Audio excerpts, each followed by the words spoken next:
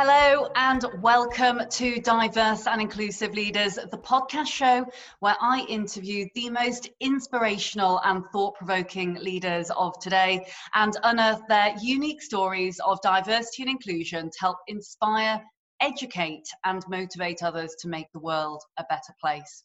Today I am delighted to be joined by Nimal Amatirigala. Now, Nimal is currently president of Grace Foods Canada, Inc., the Grace Kennedy's Group food subsidiary in Canada, and also a member of its board of directors. Nimal has worked within the GK Group for over a decade, spending his first 5 years in business process improvement and strategic planning roles in Jamaica and the US in the Grace Foods division. He's had a wealth of experience multiculturally and is also a graduate of the GK Senior Leadership Development Program and was subsequently appointed by the Group CEO to chair the inaugural Grace Kennedy Group Social Media Council. He received special 95th Anniversary CEO Awards for Leadership International, and he's also completed the executive training at the London School of Business in 2018 on executing strategy for results. Welcome to the show, Nimal. Thank you, Lila. I really appreciate coming on and happy to speak with you. Thank you so much for being here. It's lovely to have you on the podcast. I feel like I've known you and your lovely wife for a very long time. So before we get into the nuts and bolts of the conversation, Nimal, I wonder for our listeners who perhaps don't know you as well as I do, whether you could give us a little bit of a flavour of your personal background, your professional background, and how you came to be where you are today. Thanks, Lila. So I have a very interesting background, and I think very fitting for a discussion around diversity and inclusion. I half Jamaican, half Sri Lankan, so from the two farthest parts of the world that you can think of. My father is Sri Lankan, hence the funny name, and my mother is Jamaican. I grew up in Jamaica and studied there. I also did some graduate studies in the university or at the University of Toronto as well, and kind of have been on this journey over the last, I would say, 10 or 15 years, kind of traveling around the world, working with Grace Kennedy in large part over the last 12 years, as you mentioned. I'm doing a variety of roles for the company, started off in kind of corporate and strategic planning and business projects, evolved into sales, then did 5 years of marketing at the global level, and then transitioning recently into this new position with GK in Canada as president of Grace Foods Canada. So it's been a kind of long journey. I've lived in Jamaica, I've lived in the US, I've lived in Canada for grad school, I went to the UK and lived in London for 2.5 years, and now I'm kind of full circle back after grad school back to Toronto for the last 6 months or so. So it's been a very interesting journey to this point. Wonderful. Thank you ever so much for sharing. And out of pure, this is personal curiosity here, because I know that you have gone full circle. And I think it's funny how life sometimes, throws these curveballs in, and serendipity sometimes takes its course. But what's been the most interesting place that you've lived and worked in? So you've got some real mixture of rich, heritage cultures and very, very contrasting places to live and work. Absolutely, and I would say I wouldn't pick one as a favorite. I've had really tremendous experiences in them all. I mean, my family took the decision really to move based on my wife's job at the time to London, really to get a flavor of Europe and to introduce our children to that experience and accessibility of kind of living in London and being able to really experience the culture of Europe. But the US, has tremendous opportunities as well for professionals. We lived in Florida, which is a great place to raise kids and to work professionally. The weather is great. Canada, I always call, is one of my favorite cities, Toronto. I call it a kind of, and I hope no one gets offended, but a kind of cleaner version of New York City, smaller. But, you really can do a lot of interesting things, both culturally, personally, and professionally in the city of Toronto. So I like them all. I think they all kind of give a flavor to life, or different flavors to life when you put it all together. The Chinese say, may you live in interesting times, and that's one of the big goals that I have for myself and my family. Fantastic. And, I guess as an international citizen yourself, and I think, bringing the children up that way, what a wonderful, wonderful way to really experience all of these different kinds of cultures and to really, to a degree, kind of open your eyes to what is out there. We've lived in another country, obviously, and, I think I've told you a little bit about my personal background before. And, we were born in Hong Kong and came over to the UK, but I think, just that short stint and, in living and kind of experiencing other cultures and then coming across here to the UK, it really gives you that kind of that breadth of experience. But living in so many different countries and, far away from where you, were born, I think what a fantastic experience and fantastic experience as well for the children in addition. And I mean, that's a goal, kind of Arlene and I, my wife, for our kids. I mean, we want them to be global citizens. My dad always spoke to me about being a citizen of the world, of really broadening your horizons. You get a really strong sense and appreciation of different cultures, and that broadens your perspective as an individual, I think. I mean, I think you can read, but there's no equivalence or no substitute for actually living and breathing the culture of another country. And also allows you to have much greater empathy, I think, for the way people live. And the way people practice their lives. And then you realize also, I think, that there's no right or wrong way. People live in different ways. They have different values. I think the more you travel and the more you live in other countries, because I think just traveling alone doesn't give you a broad enough view. But when you actually have to live in that culture for months or years at a time, you really start to understand that, that there are differences with people, but that's something that you can actually celebrate as opposed to judge. Absolutely, because you're really getting into the finite, more granular culture on the day-to-day level as opposed to seeing it from that surface level. And I absolutely love it. And obviously I'm so fortunate to know you and the lovely Arlene, and my goodness, you're just absolute power couple, pair of you, jet setting about different places in the world. I'm sure the children are very, very proud indeed to have such wonderful parents. But what was this, because often, when I'm chatting to people on the podcast show, or whether it is, kind of meeting with individuals, always encourage them to live and work abroad. And, my husband says it's one of the biggest lessons of learning that he's ever had in his entire life. Would always encourage it.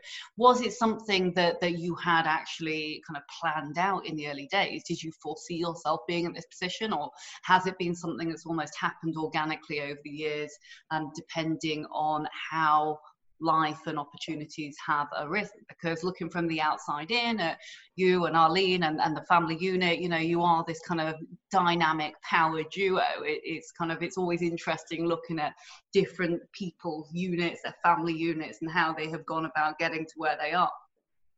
It's been very much one that has developed organically. I think in each move we made, it was a matter of the kind of circumstance at the time. I think what we have as a family done, though, is to be very open to new possibilities and to new experiences. So, my view is, and one of my philosophies are, you swing for the fences.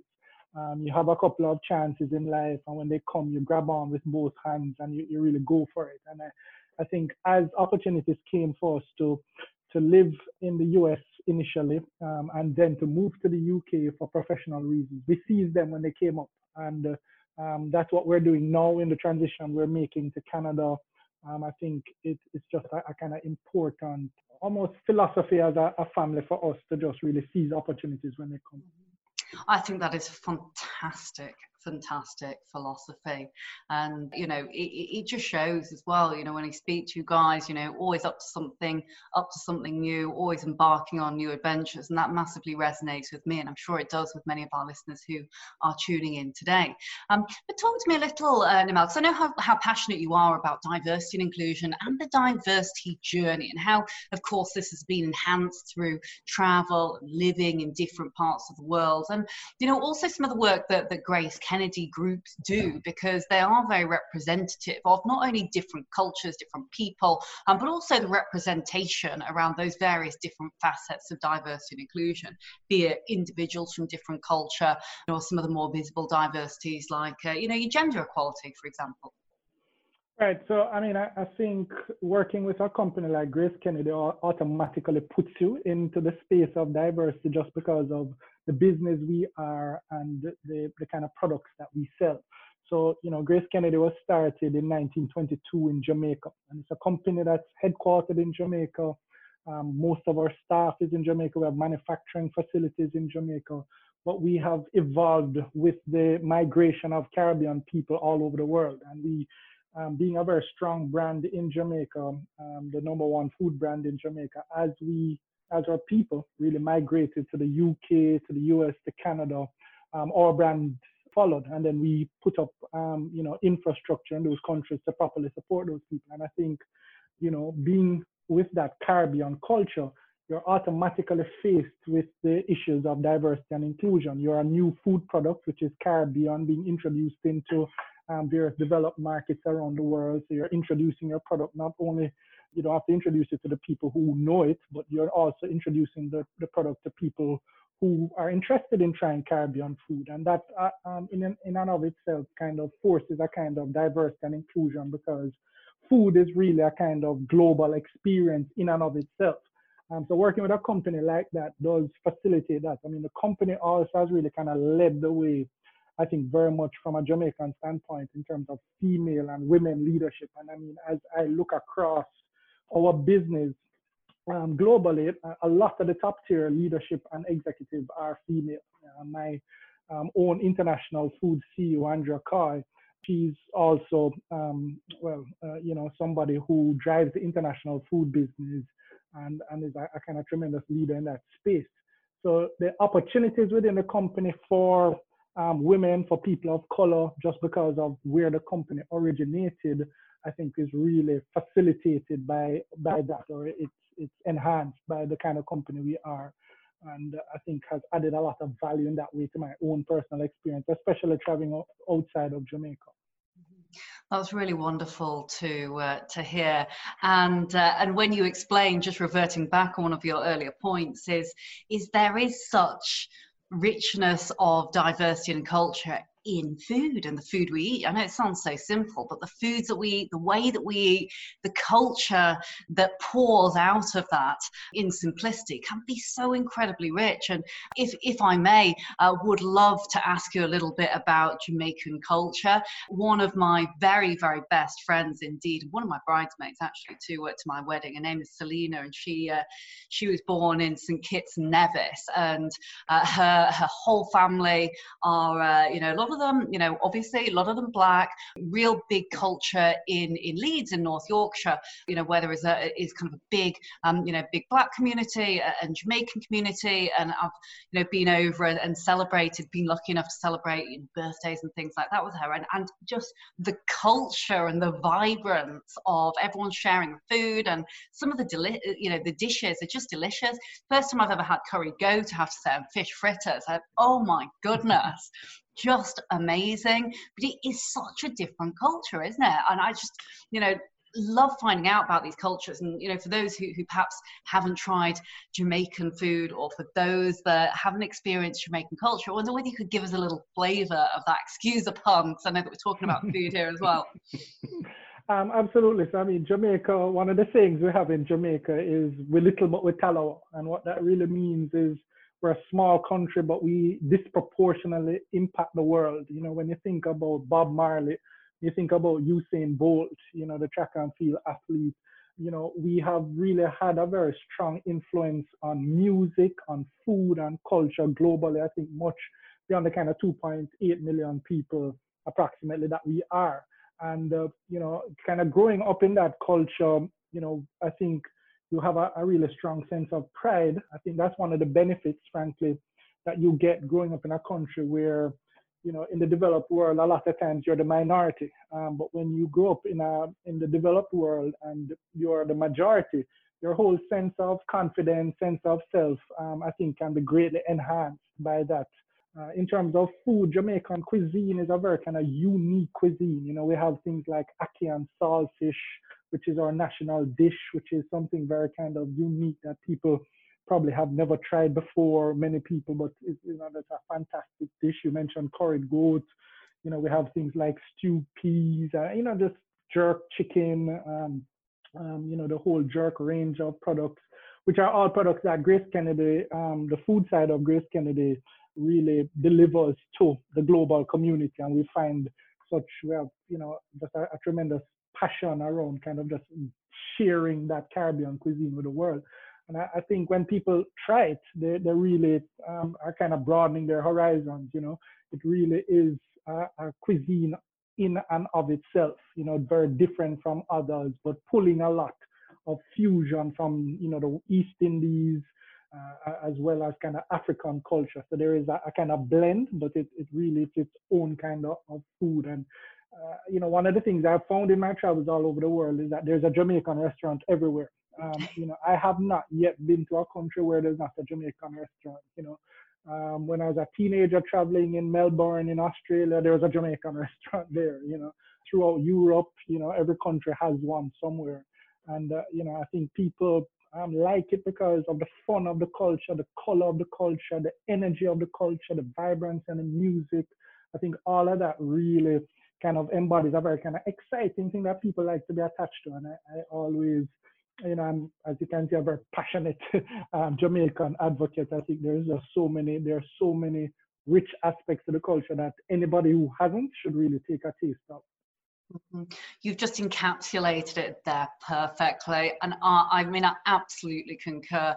Color, energy, vibrance, all of that is absolutely it in a nutshell. And I would completely encourage anyone who's not tried Jamaican food, or in fact actually been, across to Jamaica and, some of the islands around that. It's just absolutely just glorious. Nothing like it in the world.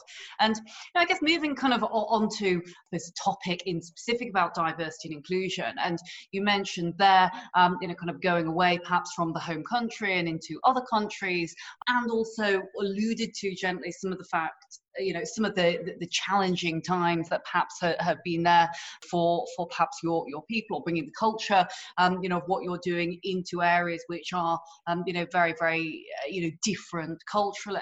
I wonder, how have you personally managed to kind of deal with any challenges that you have approached, and what have been perhaps some of the more challenging pieces that you've experienced moving to other countries and other cultures, where perhaps those from Jamaican communities or minorities have been far smaller than the rest of the populations, almost, if that makes sense? Absolutely. So, I think when you move into, I call them the developed markets, what you find is a lot of times people's ignorance to your background, to your culture, to what you do. I remember very early on going to grad school, and when I told some of my fellow kind of graduate students where I was from, there was this kind of almost a flippant response about Jamaica being a beach with everybody's on the beach having fun all the time. And I really had to spend time educating people to the fact that there is a kind of strong commercial center in Jamaica, that there is a decent education system there. So there are a lot of times you face these, what I'd call preconceived notions about the standard and quality of where you're from if you're not a part of the developed market. And sometimes people make the assumption, one of the things I found surprising is, people's lack of awareness that Jamaica is an English-speaking country, having been an English colony.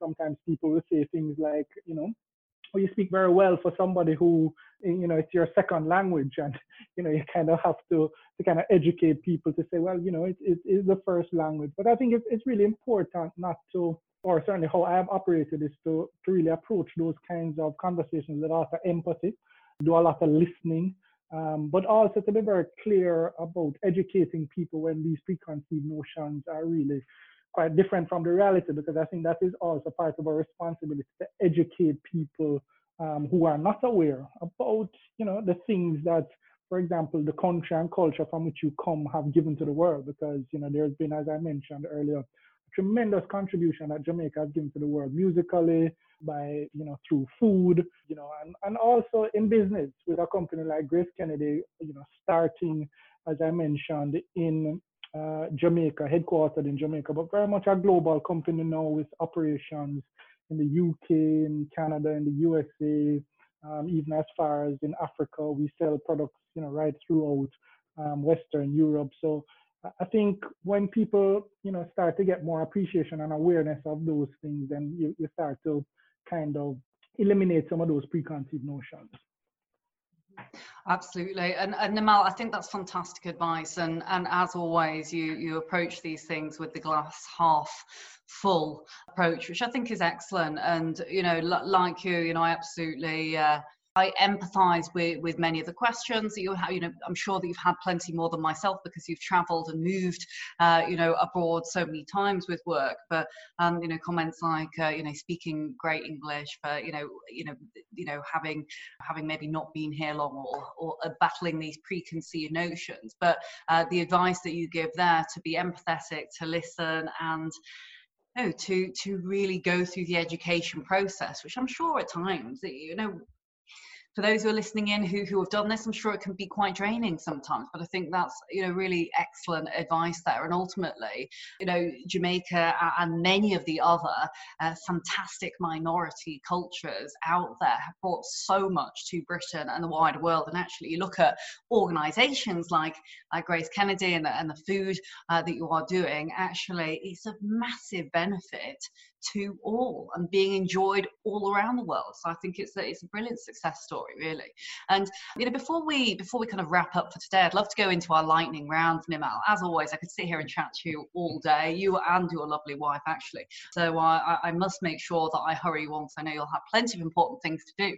But before we get into the lightning round, let me just start with one other final question around diversity and inclusion, which is as simple as: what does diversity and inclusion mean to you personally? It's very much an equality issue for me. I mean, I think really it's making sure people not only have access or be included as part of the conversation, but actually have some power to take action. Because I think sometimes, we talk about one side of the conversation, which is, people need to be included.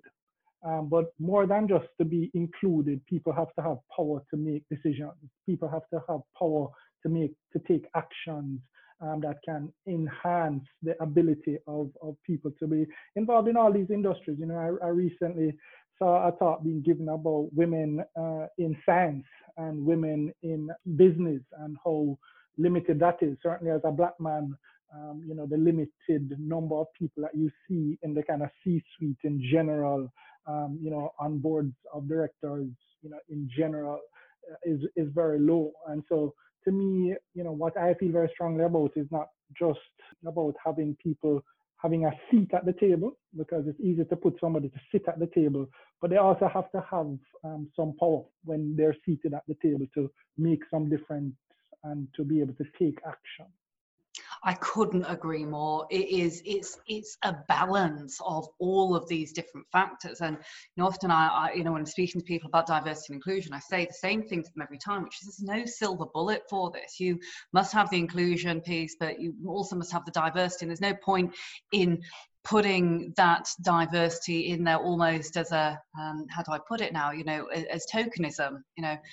Let's pop someone onto the board because they happen to be a female or Asian or Black or whatever. We must at the same time not only make them feel included and put them in an environment where they feel they can contribute their best self to the conversation, but also, as you say, give them the power, give them the actual voice to be able to do something, because there's no point them sitting there and making this a nice beauty parade, so to speak. So no, absolutely, I couldn't agree with you more. And I think representation is also so important. There's so many, and unfortunately been some terribly tragic stories that I have read of late, and that I think there is to a degree a belief that, look, the issues surrounding racism, representation, and many other facets of diversity as well, which aren't just visible, could be invisible, are still, still having, very well publicized and, kind of horrific stories and difficulties and things like that, if we do not have that representation and we are not visibly showing that there are individuals who should and deserve places in positions of power and, are able to actually fight the battle and fight the fight for people who fully understand those cultures, then really that won't go away unless we keep flying the flag and keep speaking out about it and keep having often what are tough and challenging conversations, frankly. And I think one of the important concepts is allyship, right? I mean, as I look at what is happening in the U.S. now with, the what I consider the murder of George Floyd, what we need, certainly, when we are minorities, are people who are in the majority, whether it's white, whether it's just from an issue of economic power and independence, that they lend their voices to these causes. And, I think there are so many studies. I think I've seen you speak about this quite extensively, about how much value is added when you have a diverse, either board or leadership team or just team in general, economically. So it's actually good business to be broadly inclusive. But, I don't think we can be ignorant of the fact that there is an imbalance right now. There are people, that have tremendous power, and, depending on how they decide to ally themselves to the causes, whether it be racism, whether it be gender equality, and all the other many very important issues of diversity and inclusion, unless they lend their voices and their wallets and, their influence to the causes, then, you don't really see the change happen as quickly as it happens. But I end being, and, I actually posted on Facebook about this recently, being in a very optimistic place about the future, because as I look at my own children and I see the friends they have and the way they go about their life, my son is 11, my daughter is 14, they don't carry the baggage that my generation carries around things like race. They're far less, and I'm talking about both the majority and the minority not carrying the baggage. So it really gives me hope for the future, because I think there is just tremendous voices out there. Yours is one, which I think, you're doing an awesome job of just really letting the conversation be told, giving people like myself a voice to be able to share with a wider community. And I think those things make me very optimistic for the future. That's so lovely to hear, Nimal. And, again, I said it again in our earlier conversation to you and Arlene, it's always glass half full. And I think that's the beautiful thing about sharing of voices and having a chance to, have conversations like this is, you're absolutely right. Yes, there's challenges in the world, and my goodness, there is and will be, I'm sure, for the rest of our lives. But at the end of the day, there's great people out there. There's some fantastic allies, and God, met some brilliant people who are lending their voice and their power and their wallets, as you say, that to these great causes, and definitely bright futures ahead. And like I said, again before, very, very lucky children indeed to have fantastic parents like you and Arlene.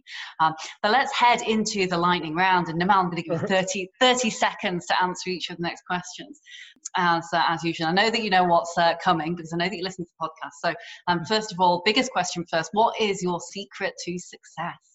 I think that one for me is very easy. I swing for the fences. I think I said it earlier in the conversation, really seizing opportunities when they come and not being afraid to fail. I think there are lots of opportunities out there that people get a little scared about. I've tried to live my life by jumping in. Great advice. And what about authentic leadership? What is that to you? I think it's really one about listening and empathy.